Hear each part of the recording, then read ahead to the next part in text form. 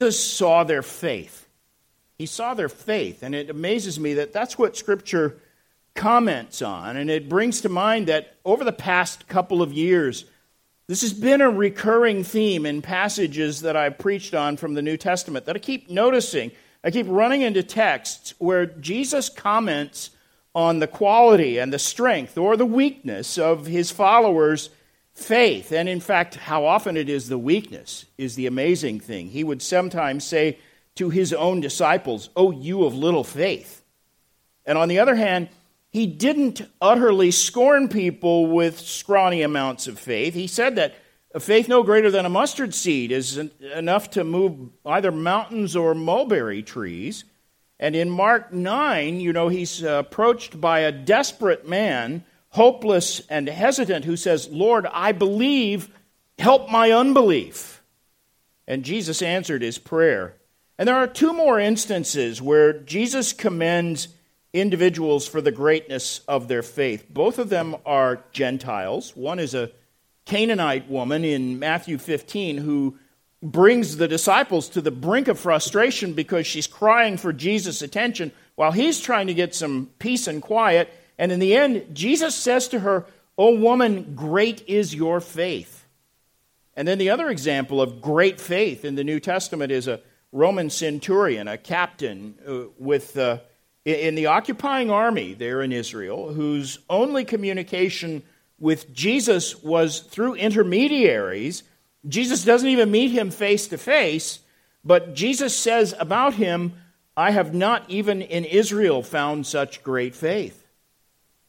So I've been dealing with several of those texts over the past couple of years, thinking about great faith, little faith, weak faith, and meanwhile, just in the past few months, some fairly high-profile evangelical celebrities announced that they were abandoning the faith, renouncing their faith in Christ because, like Demas in 2 Timothy 4:10, they are in love with this present world.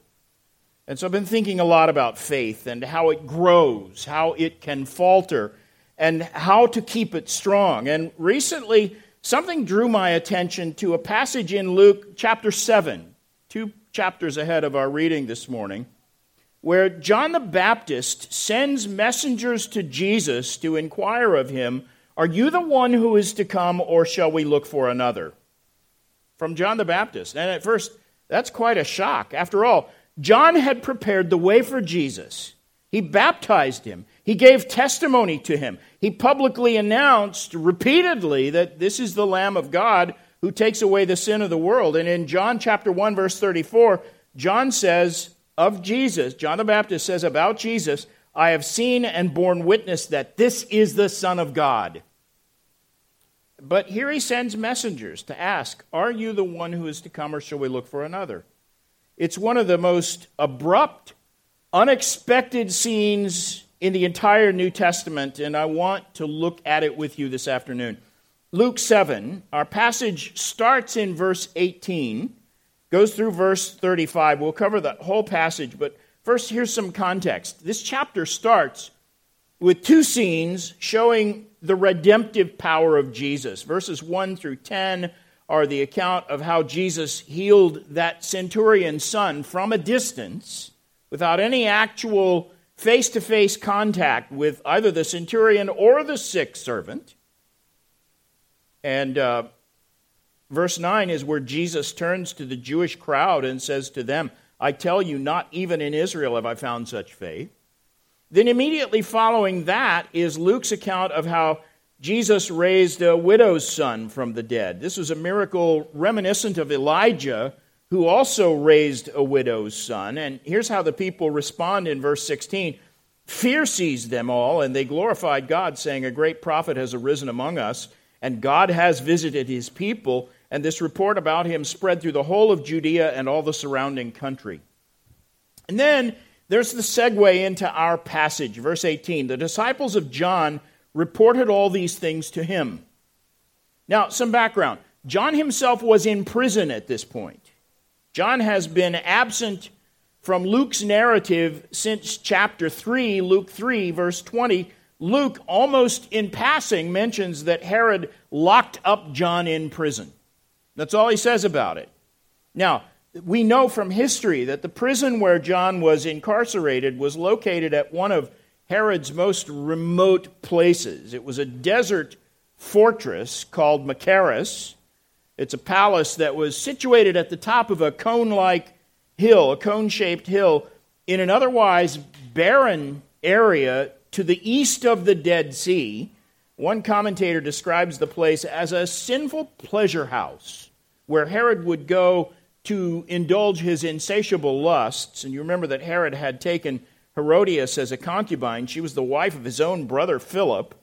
And the reason John the Baptist was in prison was that he told Herod, it's not lawful for you to have your brother's wife. Incidentally, Herodias was also Herod's niece, so this was a really unsavory case of incest. And it was also in that same vile pleasure palace where shortly after this, Herod would watch his own stepdaughter and grandniece Salome doing a lewd and suggestive dance, and Herod foolishly offered her any reward she would choose, and she demanded the head of John the Baptist on a platter. And so John was imprisoned there, and he would soon die there, and this was not the ending you and I might plan if we were writing a script for the life of Messiah's forerunner. Machaerus had some dismal dungeons. They were these small cave-like chambers carved into the rock below the floor level. These dungeons were barren, bleak holes where prisoners were kept. Nothing but a chamber of stone. There were no beds, no amenities, and of course no windows. Just iron anchors that were embedded into these stone walls so that prisoners could be chained there. That's where John was. John, who had lived his entire life in the wilderness outdoors, is now confined in a dank, windowless dungeon. He's the greatest preacher and prophet of the Old Testament era. But now he's silenced. He had introduced Israel's Messiah, who, according to Luke 4:18, had come to proclaim liberty to the captives and to set at liberty those who are oppressed. And yet, John himself is now a captive with no prospect of liberation. He had announced to the nation that Jesus was about to bring a baptism of fire. In Matthew 3, verses 10 through 12, John the Baptist is speaking about Jesus, and he says this, "Even now," he says, "the axe is laid to the root of the trees. Every tree, therefore, that does not bear good fruit is cut down and thrown into the fire." John said, "I baptize you with water for repentance, but he who is coming after me is mightier than I. He will baptize you with the Holy Spirit and fire. His winnowing fork is in his hand, and he will clear his threshing floor and gather his wheat into the barn, but the chaff he will burn with unquenchable fire." That's what John's expectation was. That's what the biblical prophecy is. But now the report comes to John the Baptist that Jesus is doing acts of mercy. Look at verse 34. Even the religious leaders of Israel were pointing to Jesus and saying, "Look at him, a glutton and a drunkard, a friend of tax collectors and sinners." And so perhaps it shouldn't surprise us that even John is confused. Nevertheless, it does come as a kind of bombshell when you read this passage. John's faith is clearly under assault. The passage breaks naturally into three sessions, defined by three series of questions. First, the disciples come with a question for Jesus in verses 18 through 23. Then Jesus has a question for the crowd, verses 19 through 30. And then finally, Jesus has a question for the religious rulers in verses 31 through 35. We'll take those sections and look at them one at a time. Each section also ends with a saying that serves as a kind of punchline, like the exclamation mark that signals the importance of the point that's being made here. The first section ends with verse 23. You have Jesus speaking. He says, "Blessed is the one who is not offended by me." The second section culminates with verse 28. "Among those born of women, none is greater than John, yet the one who is least in the kingdom of God is greater than he." And then the third section is punctuated with this verse, verse 35. "Wisdom is justified by all her children." like little proverbs almost. So let's take these a section at a time and follow the threads of Luke's logic as he recounts this episode. First, section 1, a question for Jesus, verses 18 through 23. And bear in mind, Jesus has just performed this long-distance healing for the Roman centurion, and then he raises a widow's son from the dead. Verse 17 says, news about these remarkable events spread through the whole of Judea and the surrounding country. Now verse 18. Here's our passage. The disciples of John reported all these things to him, and John, calling 2 of his disciples to him, sent them to the Lord, saying, are you the one who is to come, or shall we look for another? And when the men had come to him, they said, John the Baptist sent us to you, saying, are you the one who is to come, or shall we look for another? In that hour, he, that's Jesus, healed many people of diseases and plagues and evil spirits, and on many who were blind he bestowed sight. And then he answered them, go and tell John what you have seen and heard. The blind receive their sight, the lame walk, lepers are cleansed, the deaf hear, the dead are raised up, the poor have the good news preached to them, and blessed is the one who is not offended by me. Now, a number of explanations have been offered for this passage.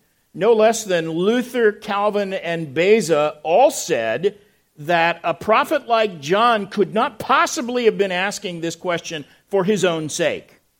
They concluded that John just wanted to strengthen the wavering faith of his disciples, and so he sent them with a question that he already knew the answer to. And there's some partial truth in that. The problem with that view is that the answer Jesus sends back is clearly meant for John's sake. Verse 22, go and tell John. He sends the answer back for John's sake. Another common interpretation is that this passage was a veiled request for Jesus to intervene and end John's imprisonment. Like John's faith isn't the least bit shaken here, but his patience is failing. And by this view, he's simply subtly asking Jesus, look, if you're the one who's going to set the captives at liberty and burn the chaff with unquenchable fire, have you noticed this guy Herod? And again, if that were the point, Jesus' answer to John doesn't make any sense. And then there are those who brashly interpret this passage in a way that impugns the character and the reputation of John the Baptist. They claim John the Baptist was on the verge of losing his faith. You'll hear that from Arminians who think that this passage somehow bolsters their denial of the perseverance of the saints. Or more commonly nowadays, you might hear it from postmodernists who are seeking to justify their own deep-rooted skepticism, their glorification of doubt. And again, that view is refuted by Jesus. In the second section of this passage, Jesus gives us his own assessment of John's faith, and he reminds us that John is not a reed shaken by the wind. In other words, John is not a vacillating or double-minded man. So what's going on here? Why is John asking this question? And let me be clear, John was as far removed from faithlessness as anybody in his generation. This is not unbelief. What you see here is faith seeking assurance. John's questions are born of confusion, not cynicism, not unbelief, confusion. John is understandably trying to make sense of many things that seemed like contradictions of his own messianic expectations against the actual outworking of divine providence. We all face that at times, right?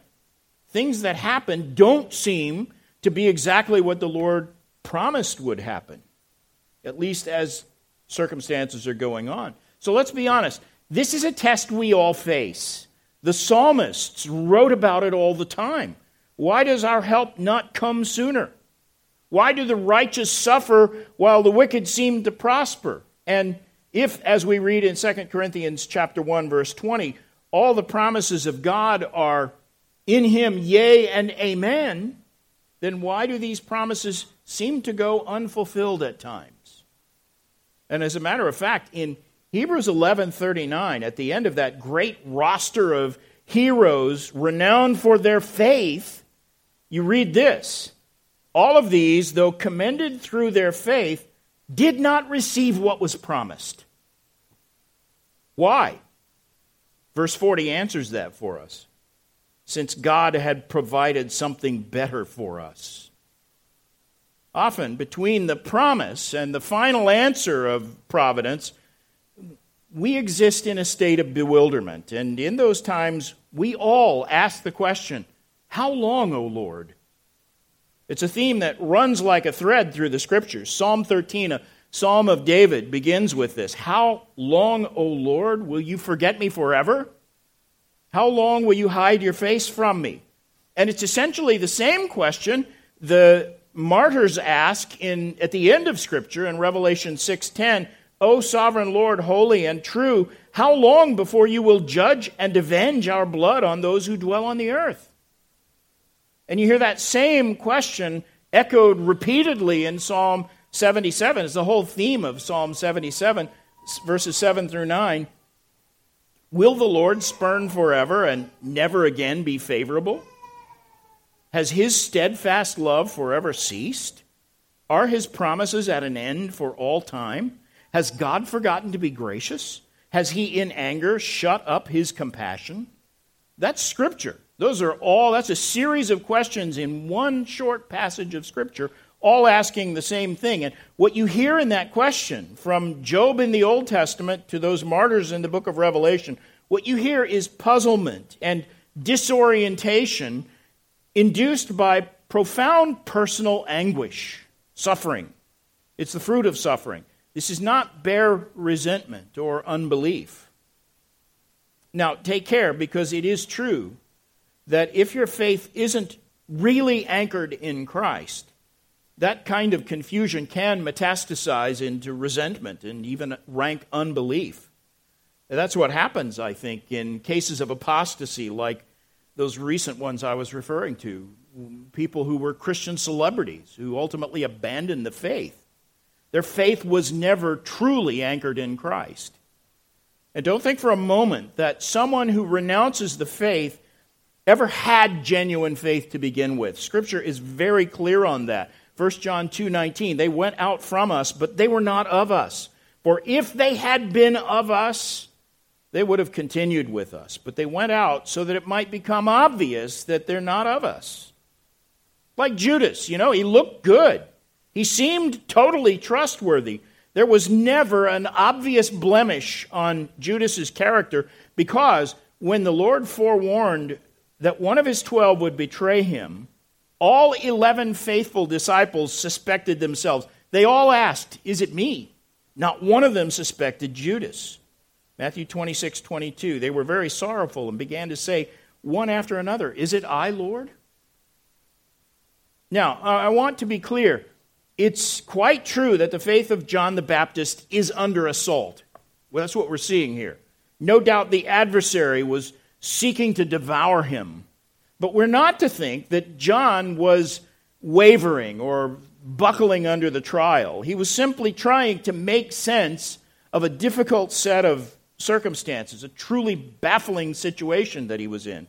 And implied in this passage is a reminder that no matter who you are, no matter how well grounded in the faith, the enemy will attack your faith and try to destroy your assurance. As we sing in one of the old hymns, doubts arise and fears dismay, and you will be tempted to question your own faith at times. Don't coddle your doubts. Don't give in to dismay. Remember, this is a normal aspect of the Christian experience, because James 1 verse 3, the testing of your faith produces steadfastness.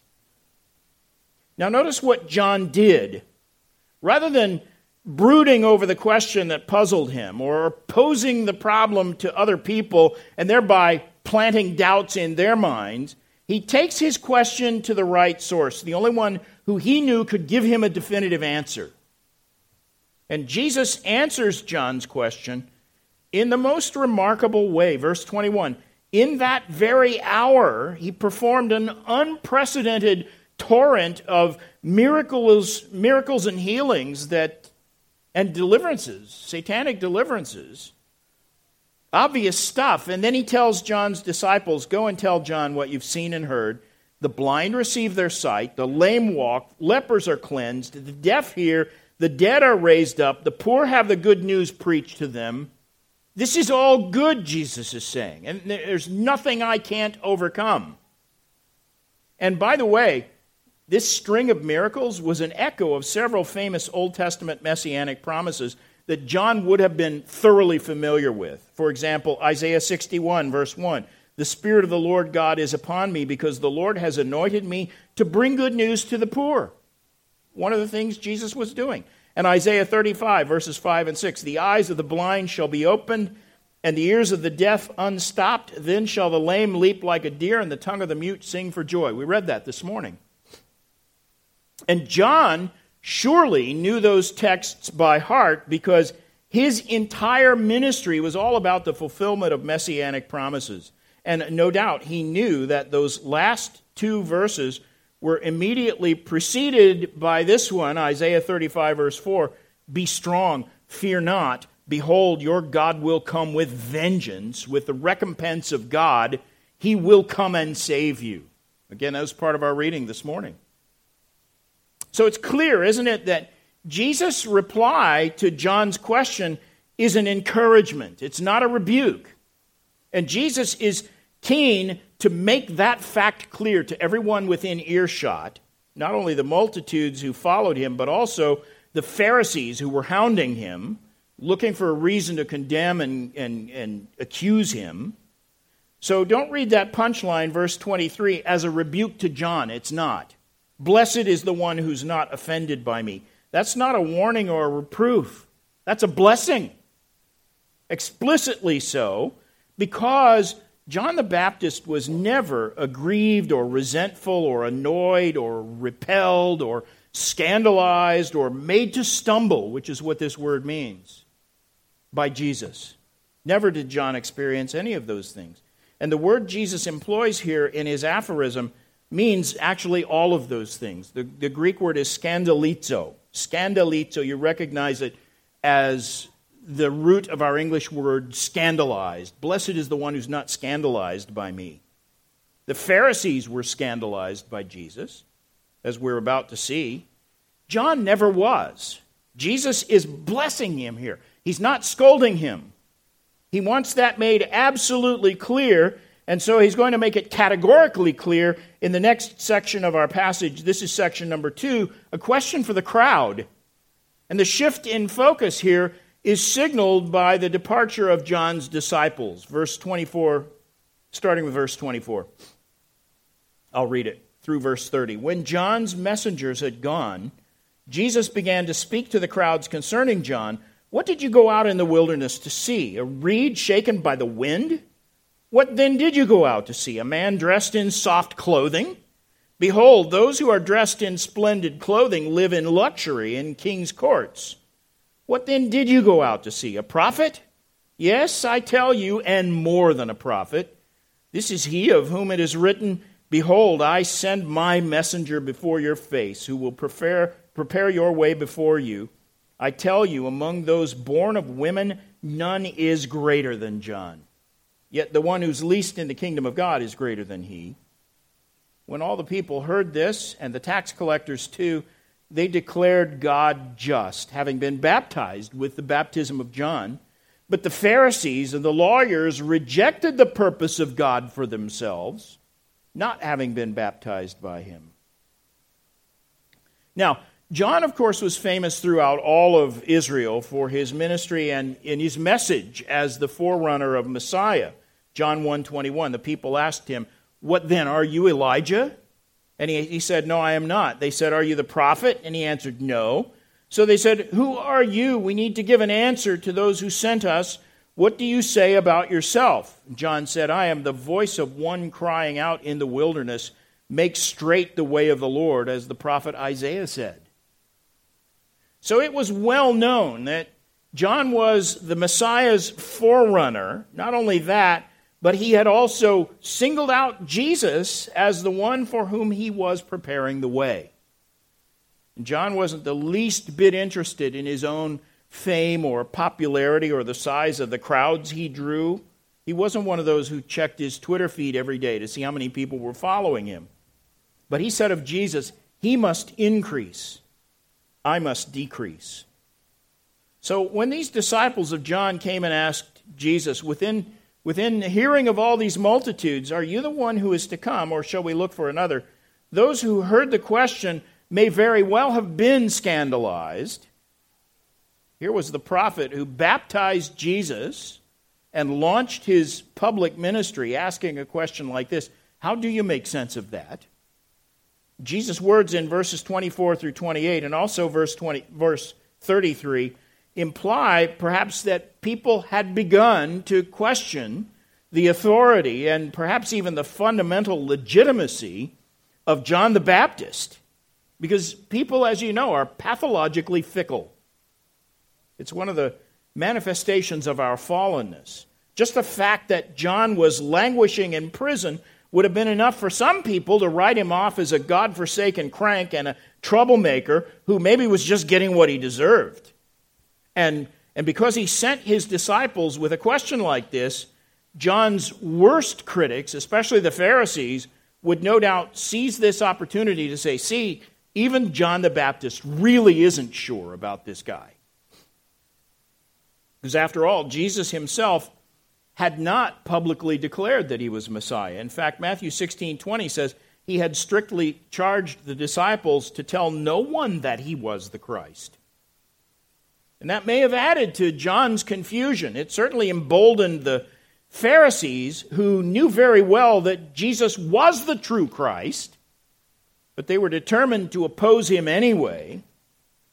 And Jesus simply let his works, this constant outpouring of miracles, let that stand as the only testimony about who he was. And even his reply to John the Baptist underscores that. Rather than a direct verbal answer to John's question, because he could have said, yes, I'm the one, you know that. Instead of that, he sent John's disciples back with a report of such miracles that there could be no doubt about his messianic credentials. John 7:31 records the words of people who believed in him. They said, when the Christ appears, will he do more signs than this man has done? Jesus' works were and ought to have been sufficient proof of his true identity. And for those whose eyes were opened, including John the Baptist, of course, that was really all the confirmation they needed. And Jesus knew that John would not require any more of an answer to his question than the reply he sent back with those disciples. Jesus knew that.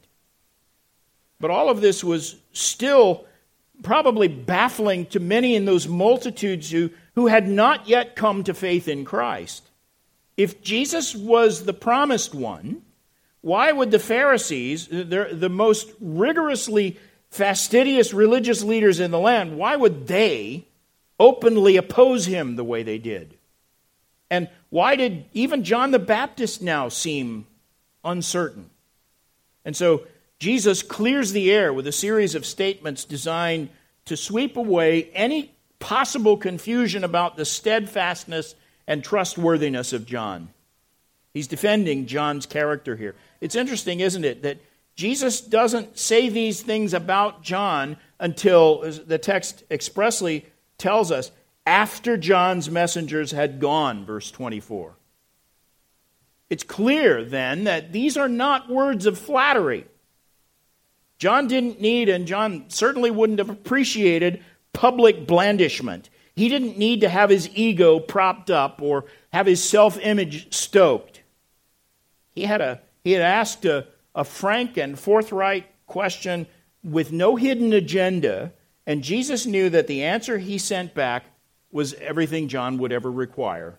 And so although what Jesus says here is practically the highest praise he ever bestowed on any individual, Jesus says these things not for John's benefit, but for the sake of the multitudes. Jesus had already done what he knew he needed to do to dispel John's confusion. Now he needed to refute whatever fallacies might be lurking in the thinking of the multitudes. And so he reminds them of John's bold inflexibility. In the words of Matthew Henry, John the Baptist was a man, Henry says, firm as a rock, not fickle as a reed. If he could have bowed like a reed to Herod and complied with the court, he might have been a favorite there, but none of these things moved him. That was John's character. He was a man of great backbone, not a reed shaken in the wind. You remember that scene in Matthew 3, verse 7, when John saw many of the Pharisees and Sadducees coming to his baptism. John could have sought partnership with those powerful Pharisees in a way that would increase his stature and make his life 1,000 times more comfortable. But instead, he said to them, "You brood of vipers, who warned you to flee from the wrath to come? Bear fruit in keeping with repentance." And never in all of the New Testament narrative do you ever see any indication of indecision or vacillation or wavering or cowardice in John the Baptist. And Jesus is simply here making clear that this current incident is not an exception to the steadfast character quality that John was so well known for. Again, this is true faith seeking understanding and assurance. John raised this question because he wanted clarity and assurance. He's trying to understand how what he firmly believes to be true can possibly be reconciled with what's actually happening to him. He's not challenging Jesus' role as Messiah. He's not looking to reverse his earlier affirmations that Jesus is the Christ. He's simply trying to make sense of well-known prophecies and promises that simply aren't yet being fulfilled. Bottom line, like the rest of the Old Testament prophets, John simply didn't have any framework for understanding the two advents of Christ. John had foretold a coming judgment, a prophecy that is absolutely true, and it's a reality that is still looming, but the judgments John foretold were not to be fulfilled at that time. John 3:17, "For God did not send his Son into the world to condemn the world, but in order that the world might be saved through him. The Son of Man did not come to destroy men's lives, but to save them." Jesus says in John 12:47, "I did not come to judge the world, but to save the world." And then in the very next verse, he adds this, "The one who rejects me and does not receive my words as a judge, the word that I have spoken will judge him on that last day." So judgment is coming. Jesus wasn't denying that. And John 5:22, "The Father has given all judgment to the Son." So the prophecies of judgment were and still are true, but because God is merciful and gracious, slow to anger and abounding in steadfast love and faithfulness, he has delayed the outpouring of his wrath, and he calls sinners to repentance. Jesus obviously knew that John the Baptist would not be stymied by the answer he sent back. We're not expressly told how John received the message, but Jesus' words about John's faithfulness clearly signify that Jesus knew John would remain rock solid. He wasn't concerned about that. The multitudes were the ones teetering on the brink of unbelief and apostasy. Most of the Pharisees were already there, not John the Baptist. The question he asks John, the question Jesus asks about John is rhetorical. Just to the people, what did you go out to the wilderness to see? A reed shaken by the wind? John was no reed shaken by the wind, and everybody knew that.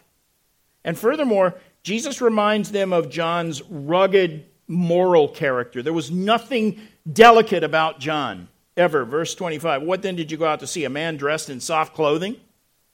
Behold, those who are dressed in splendid clothing and live in luxury are in king's courts." I'm embarrassed for having worn a tie and suit. Dressed in splendid clothing. John wasn't. He was literally in the king's dungeon, not the king's court.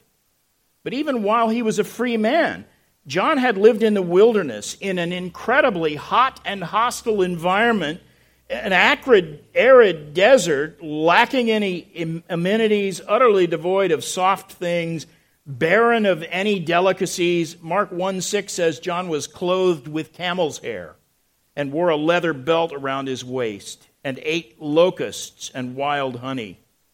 And that was not a weekend survival exercise like Bear Grylls. This is how John lived his entire life. It's the polar opposite of delicate. And his ruggedness was reflected in how he spoke the truth. He didn't sand off the sharp edges. He didn't water down the strong truths. He didn't try to soften or omit or gloss over the hard parts. He didn't try to put a shade over the light so that it would be easier for people who love darkness to receive it. John would not have been warmly received, I think, by the typical evangelical today. He wasn't particularly diplomatic. He didn't try to be suave and stylish. He was a prophet of the opposite sort. He was a true prophet. Now, don't get me wrong. He wasn't pugnacious or ill-tempered. His ruggedness was not that sort of artificial, swaggering machismo that bullies like to display in order to seem tough. His coarse clothing and his lifestyle were simply natural expressions of an honest, down-to-earth character. But he was fearless when it came to speaking the truth. There was nothing uncouth or indecent about him. Just, he was fearless. He was single-minded when it came to fulfilling his calling. He was unaffected by popular opinion or the trends and fashions of either Roman or Jewish culture. There was just nothing soft or squishy about him. It was one of the things that made him truly great. Is why Jesus said of him, he's literally the greatest among those born of women this side of the kingdom. And Jesus commends him not only for his bold inflexibility and his rugged moral character, but also for his high calling. There's a third question to the crowd, verse 26. What then did you go out to see? A prophet? Yes, I tell you, and more than a prophet. Have you thought about that? How was he more than a prophet? Well, he was the forerunner. He was the forerunner, the divinely appointed precursor to Christ. All of the other Old Testament prophets saw the Messiah as a promised deliverer who belonged somewhere in the prophetic future. They spoke of Christ. John pointed to him. John the Baptist literally introduced Christ to the world. He prepared the way for him. He singled him out. He baptized him, and he declared who he was. Unlike any other prophet, John was filled with the Holy Spirit from infancy. And then, more than any other prophet, he elevated the nation's messianic expectation. And then he literally ushered Christ into public ministry. So John was the most privileged of all the prophets. He was the most enlightened among them as to the identity of the true Messiah. And perhaps out of all of the prophets, he exhibited the single-minded devotion, the most single-minded devotion to his calling. Verse 27, Jesus says, "This is he of whom it is written, Behold, I send my messenger before your face, who will prepare your way before you. I tell you, among those born of women, none is greater than John." That is high praise from Jesus. But then he adds, "Yet the one who is least in the kingdom of God is greater than he." Now let's be honest about this. Because the kingdom as we know it right now is full of people who, compared to John the Baptist, don't actually fare very well. And I'm happy to put myself at the head of that list. I am neither as steadfast or as rugged as John the Baptist. All of his distinctive qualities put the rest of us to shame.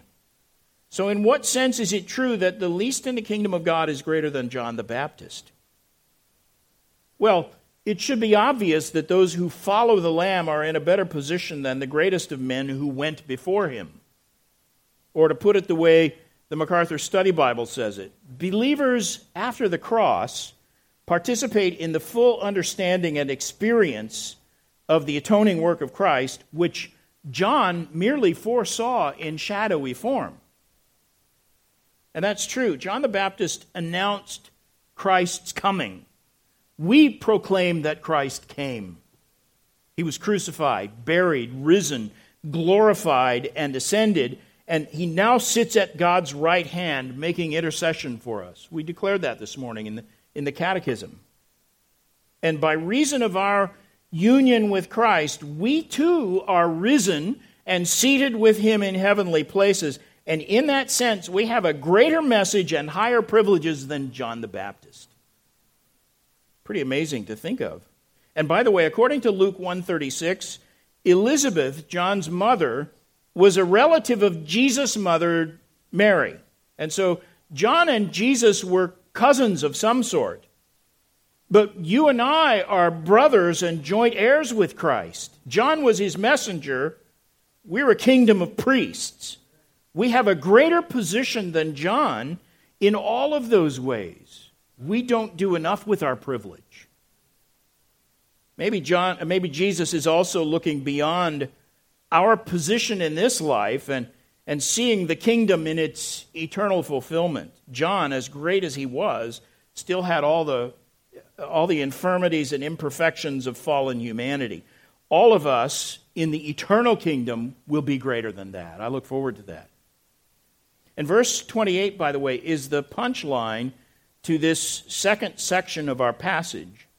Among those born of women, none is greater than John, yet the one who is least in the kingdom of God is greater than he. That's not only an unqualified affirmation of John the Baptist from the lips of Jesus, but it also points the crowd back to the real point of Jesus' own ministry and message, namely to declare the kingdom of God.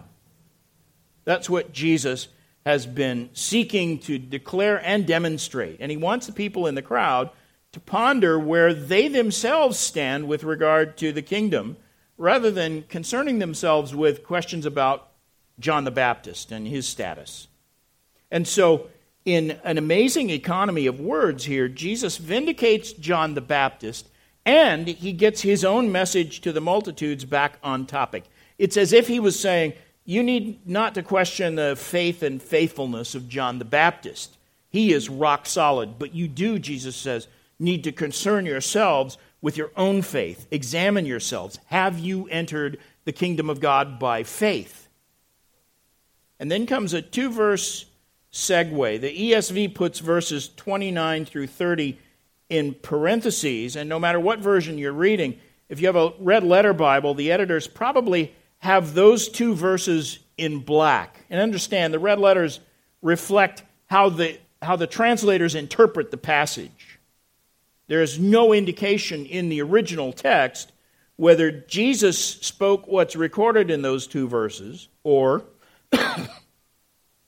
more likely, that's a comment interjected by Luke as he writes it down. Either way, though, this is inspired and authoritative truth. And most commentators believe, and the context seems to indicate, that Luke is the one who makes this comment. The people and the tax collectors acknowledged God's justice having been baptized. In other words, common people, including some of the most notorious sinners among them, common people had responded to the Baptist's call to repentance, and thereby they acknowledged the righteousness of God. On the other hand, verse 30, the Pharisees and the lawyers rejected the purpose of God for themselves. The religious leaders, in other words, rejected John's message and therefore spurned their own Messiah. And they weren't baptized because John's baptism was a baptism of repentance, and they refused to repent. And in some cases, as you see in Matthew 3, that passage where John turns them away, they came for baptism from John, but he refused to baptize them because he knew they were unrepentant. So this is an interesting comment. They rejected the purpose of God for themselves. This is not saying that they thwarted the eternal purpose of a sovereign God, that they somehow overturned the sovereignty of God. Ephesians 1:11 says that God works all things according to the counsel of his own will. And in Isaiah 46, verse 10, God himself says, my counsel shall stand, and I will accomplish all my purposes. So these Pharisees couldn't possibly frustrate God's purpose with regard to what he himself will do, but they refused his will with regard to what they should do. Acts 17:30, God commands all people everywhere to repent. And these Pharisees spurned that command. They refused to repent. And that two-verse segue then brings us to section 3 of this passage. Number 3, it's a question for the religious rulers. Now, this extended passage began in verse 18 with a question for Jesus. Then, as we saw, verse 24, Jesus asks a question of the crowd. Now he has a question for these religious rulers. Verses 31 through 35, Jesus asks, "To what then shall I compare the people of this generation, and what are they like? They're like children sitting in the marketplace and calling to one another, 'We played the flute for you, and you did not dance. We sang a dirge, and you did not weep. For John the Baptist has come eating no bread and drinking no wine, and you say he has a demon. The Son of Man has come eating and drinking, and you say, look at him, a glutton and a drunkard, a friend of tax collectors and sinners. Yet wisdom is justified by all her children.'" Now, think through this passage. In that first section, John's apostles were questioning Jesus in front of the multitude. In the second section, Jesus is defending John in front of the Pharisees. Here, he is condemning the Pharisees in front of the people. And he pulls no punches. When he says, the people of this generation, he's looking at and singling out the religious rulers and their followers. And you know that from the description. The Pharisees were constant critics, just like he describes. They were first antagonistic to John the Baptist, and then they were relentlessly hostile and accusatory against Christ. And by the way, that expression, this generation, carries the sense of the English expression, you and your ilk. If anyone ever uses the word ilk in reference to you, you know it's not going to be a compliment.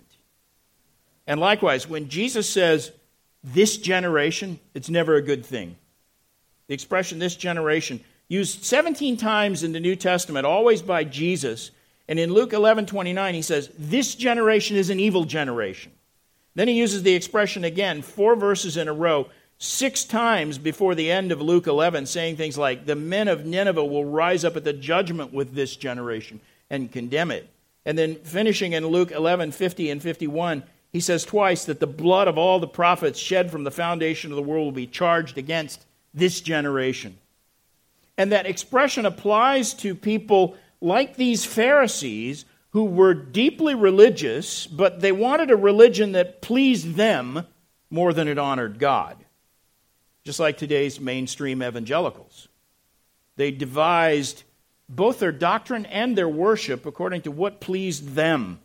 And they weren't pleased with the message of Christ, or his claims of exclusivity, or the standard of holiness that he demanded. And his refusal to bend to their preferences infuriated them. In short, they were irritated that he didn't honor them the way they honored themselves.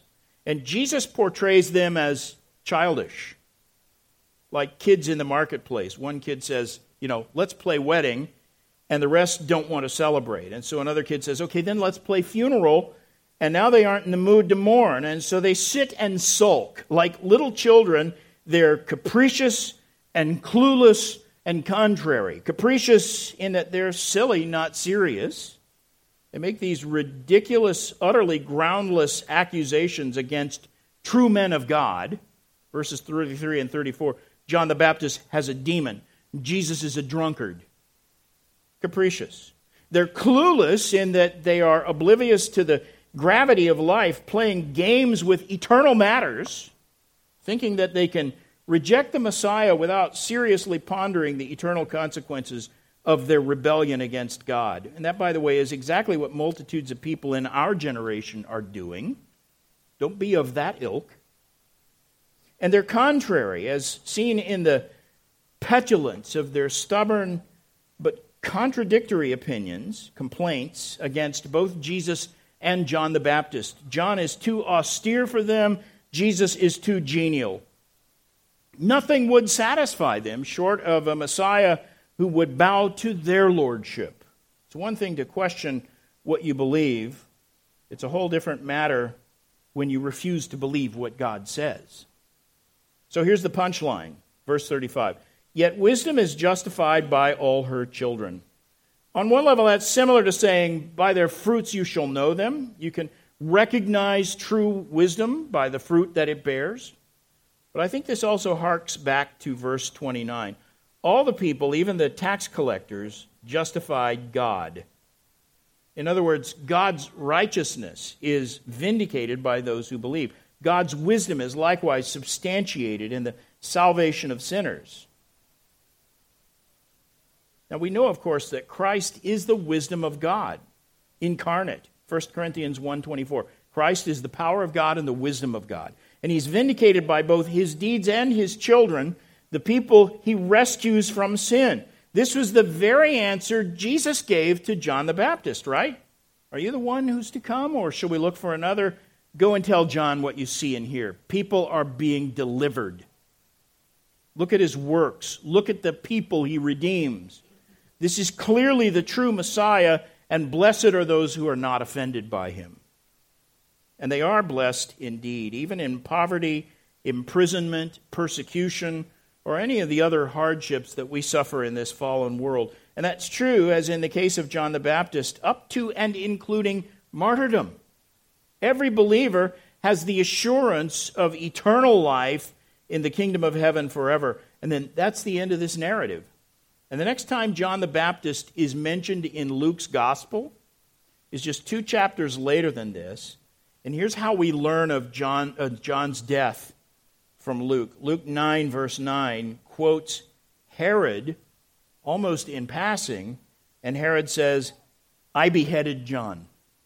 That's it. Seems like a humiliating, unheroic end for someone whom Jesus declared to be the greatest of all prophets.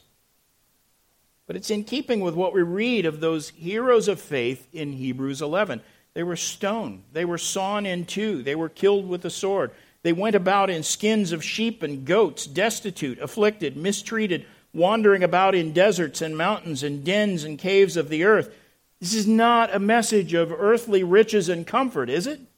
It's not the prosperity gospel. But it's something infinitely better. Matthew 11:29, rest for your souls. There are abundant spiritual blessings in this life for everyone who believes, but better yet, Luke 18:30, in the age to come, eternal life. That's the best part.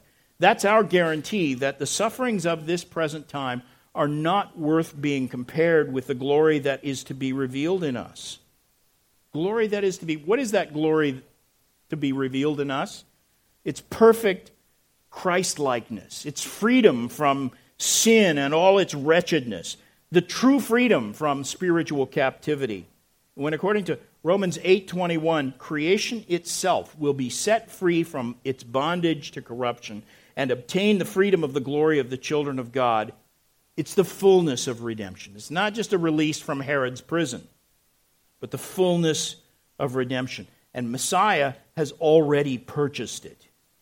It's the birthright of all who believe. And if you have never entered into it by faith, I urge you to come to Christ today, because blessed is the one who's not offended by him. Let's pray. Father, we thank you for the light that shines in our darkness. We look to Christ, the incarnate Word, and to Scripture, the written Word, to dispel all of our confusion, to give us victory over every assault against our faith, and keep us anchored by faith in Christ. Keep us walking by faith through the precepts of your Word. Lord, we believe. Help our unbelief. We look forward to that time when our faith will be sight, when death is swallowed up in victory, and when all that is mortal is swallowed up by life. When Christ appears and we see him as he is. Hasten that day, we pray, in Jesus' name. Amen.